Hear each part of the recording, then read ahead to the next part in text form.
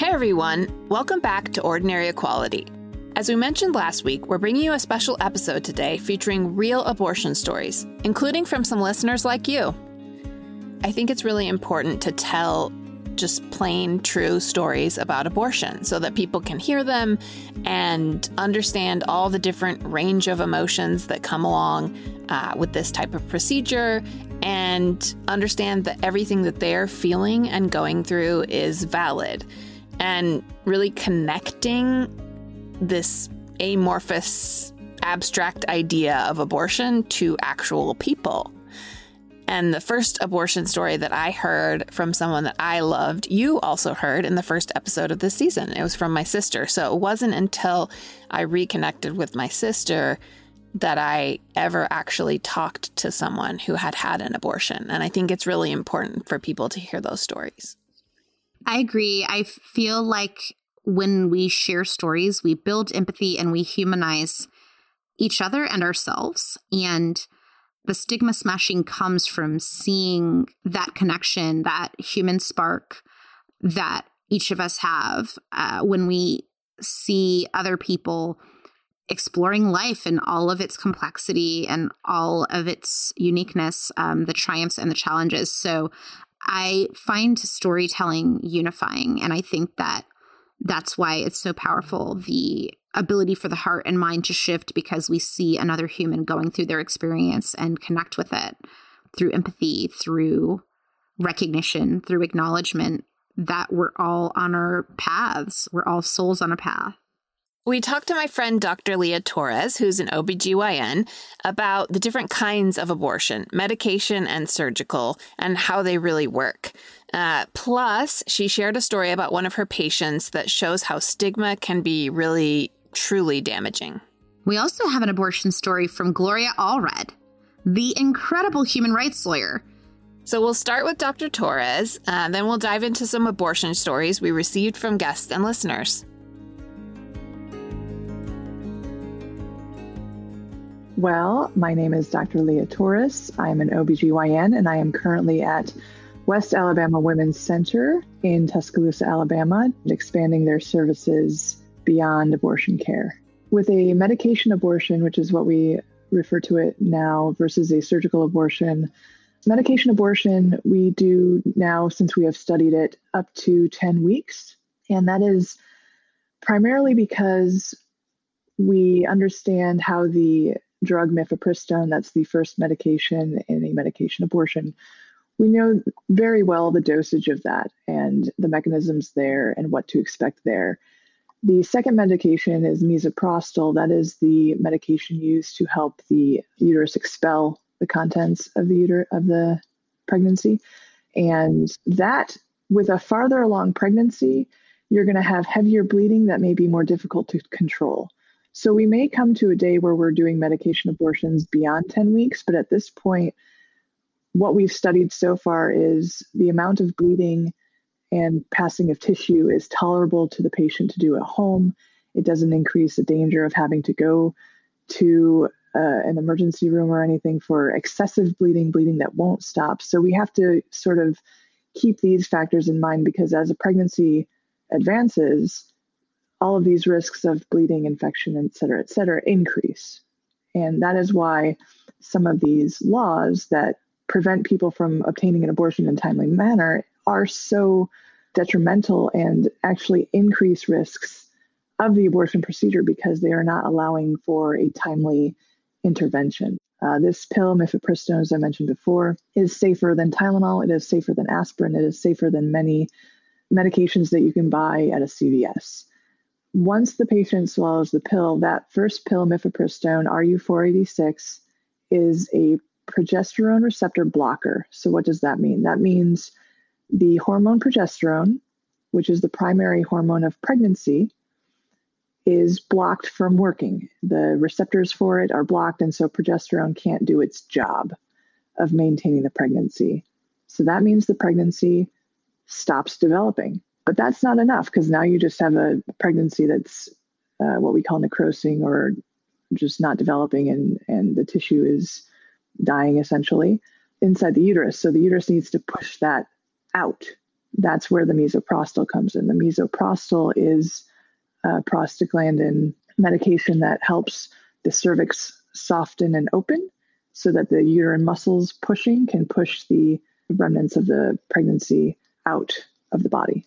And that's how that works. It's a miscarriage that is started medically by taking a medicine, basically.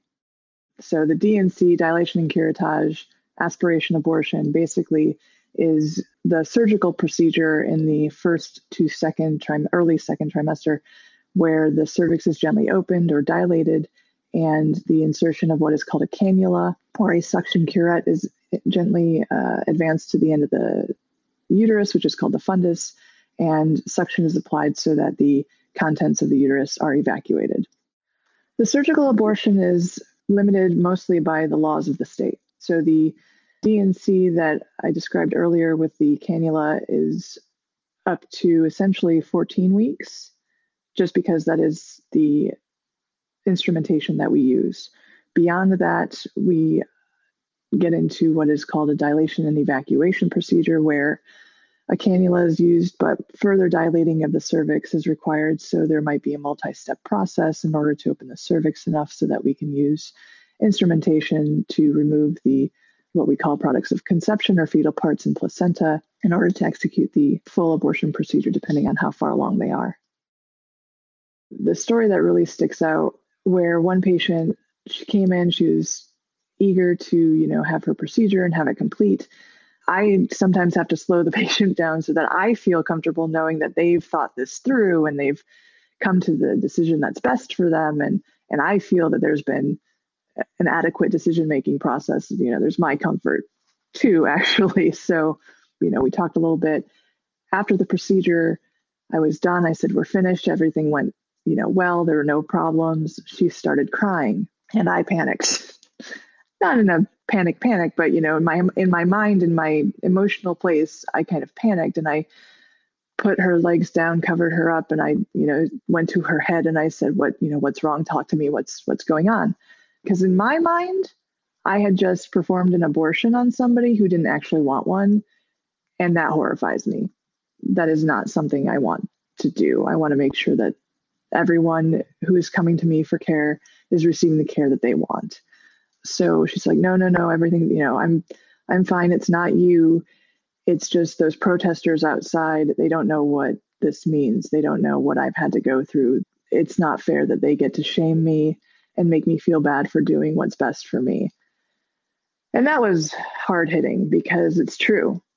You have a lot of people judging my patients for doing what is best for them and their families, which is, in my mind, not pro-family. It is not pro-family to yell shameful things, to try and belittle people seeking health care. That is not a pro-family thing to do.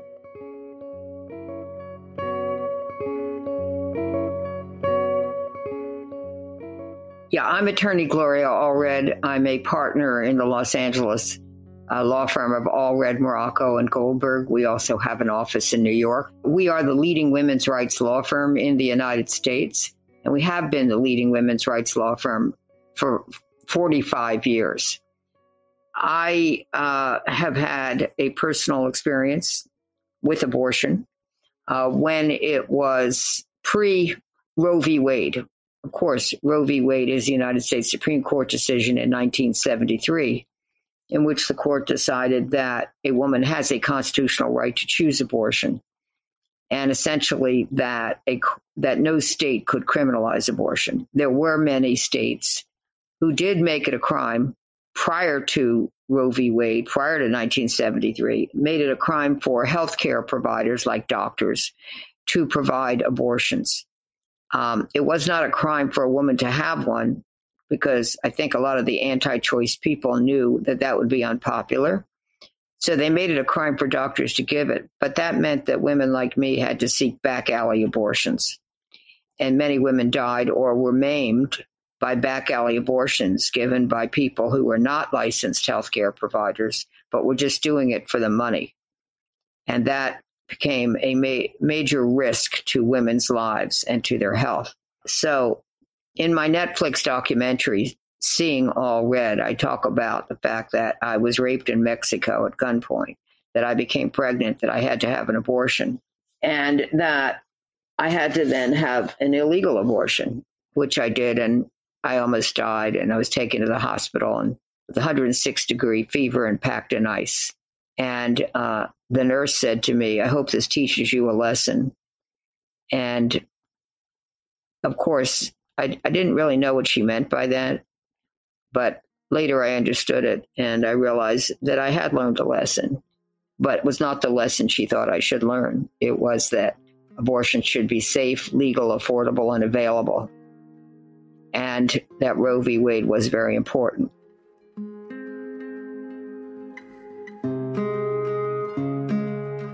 Hi, Kate and Jamia. My name is Erin, and I'm calling because you asked for abortion stories. So I am a former Mormon as well, and I've actually had 4 abortions, which is something that I never used to talk about to anyone. I really thought I was the only person who was like that much of a mess until I started talking about them, and then I realized that there were so many other people who have had multiple abortions and that it was actually really pretty common.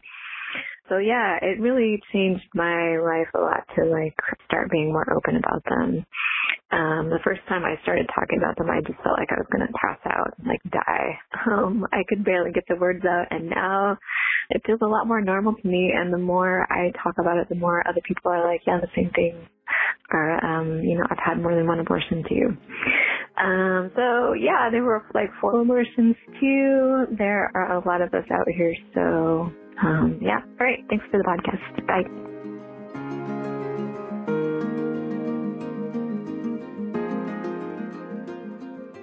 My name is Erin, and I'm an abortion storyteller for We Testify.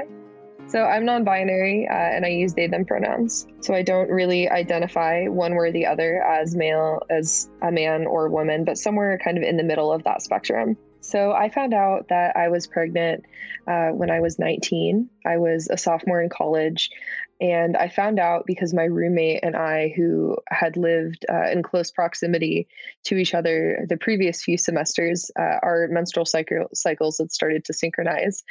So when she asked me one day for a tampon, it just kind of popped into my head, wow, I haven't had a period in a minute. I should probably figure this out. So I took a pregnancy test. And it came back positive. And at first I was like, well, I've only had sex like maybe less than 10 times. Like there's absolutely no way that this is happening. So I'm definitely going to take another one. I took another one and another one. And they kept coming back positive. And I was like, there's absolutely no way. So I'm sitting there, I'm crying in the bathroom stall of my dormitory at the time, just thinking to myself, one, I can't let my parents find out that I just went off to college and this happened. And then 2, I didn't know what to do. I was from a pretty conservative small town, and we didn't really talk about safe sex, let alone anything regarding what happens when a person becomes pregnant or what your options are regarding if you want to terminate that pregnancy or carry it to term. So I didn't know what my options were. And I knew though that I didn't feel like this was the time in my life to have a child. I know there's some phenomenal parents out there who were the age that I was when I became pregnant, but I knew for me that this just wasn't something that I wanted. So it was never a doubt in my mind of whether or not I was going to have an abortion or if I was going to carry to term. This was right around the time when I started like questioning my gender identity. This was right around the time when I was questioning my sexuality as well. I was just kind of finding myself at this period in my life, and I knew that this just wasn't the right decision for me to have a child right now. So it was never a doubt in my mind of whether or not I was going to get an abortion. But I had no idea how to do that. And the way that abortions were talked about in my sexual education courses in high school, there was a lot of stigma behind it, and there was a lot of negativity behind it, but there was no information as far as how to go about procuring these services or what an abortion actually entailed or what it was like. And that it's a very safe medical procedure. So not knowing these things led me to kind of take my abortion journey and my self-managed abortion into my own hands. I went on places like Reddit. I went on various different places on the internet and forums to kind of find what worked for people and different at-home remedies for, starting the process and making sure that I could do that as safely as possible. Because I didn't know that there were mutual aid funds. I didn't know that there were options for me. And I didn't want to tell my parents at the time because, again, of the stigma behind abortion care. And I didn't know where to turn. So I chose to do that. I took a few herbal remedies and a few medicinal, traditional medications. And then the cramping started. I started to cramp for probably about 3 or 4 days. Unfortunately, this was on a long weekend where my roommate was out of town. So I had the whole dorm room to myself, kind of made myself a little nest of pillows and blankets and junk food just to try to get through it.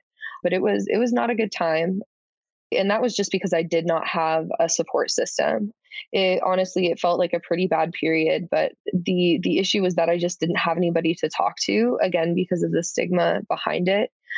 So that was the most difficult part of the actual abortion itself. But I remember waking up and just kind of on the third or fourth day, kind of recognizing that it was slowing down and that it was almost over, and that it was done. And it was just the biggest elation and feeling of relief that I didn't have to deal with this anymore. And I was scared at first that it didn't work, because in all honesty, I didn't know what to do if it didn't. So luckily it did. It was just a feeling like I could get back to my life. It was an experience that definitely changed the course of my life, because through that experience, I realized that even with my background is a middle class, white person in a very in educational setting that has educational privilege, where I'm going to this college campus, they didn't have resources for me.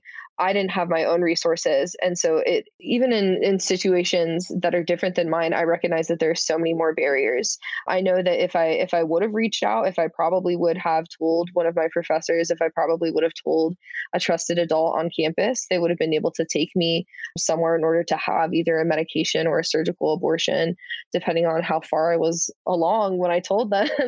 But I chose not to do that. And so I think a lot of the times, some barriers and personal barriers, especially in my circumstances, came from the stigma regarding abortion care and me making that decision for myself.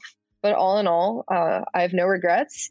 Having an abortion was honestly one of the best decisions that I ever made for myself, because it was something that I did for me. So honestly, that's my biggest takeaway. Thanks for listening, and thank you to those who entrusted us with your stories.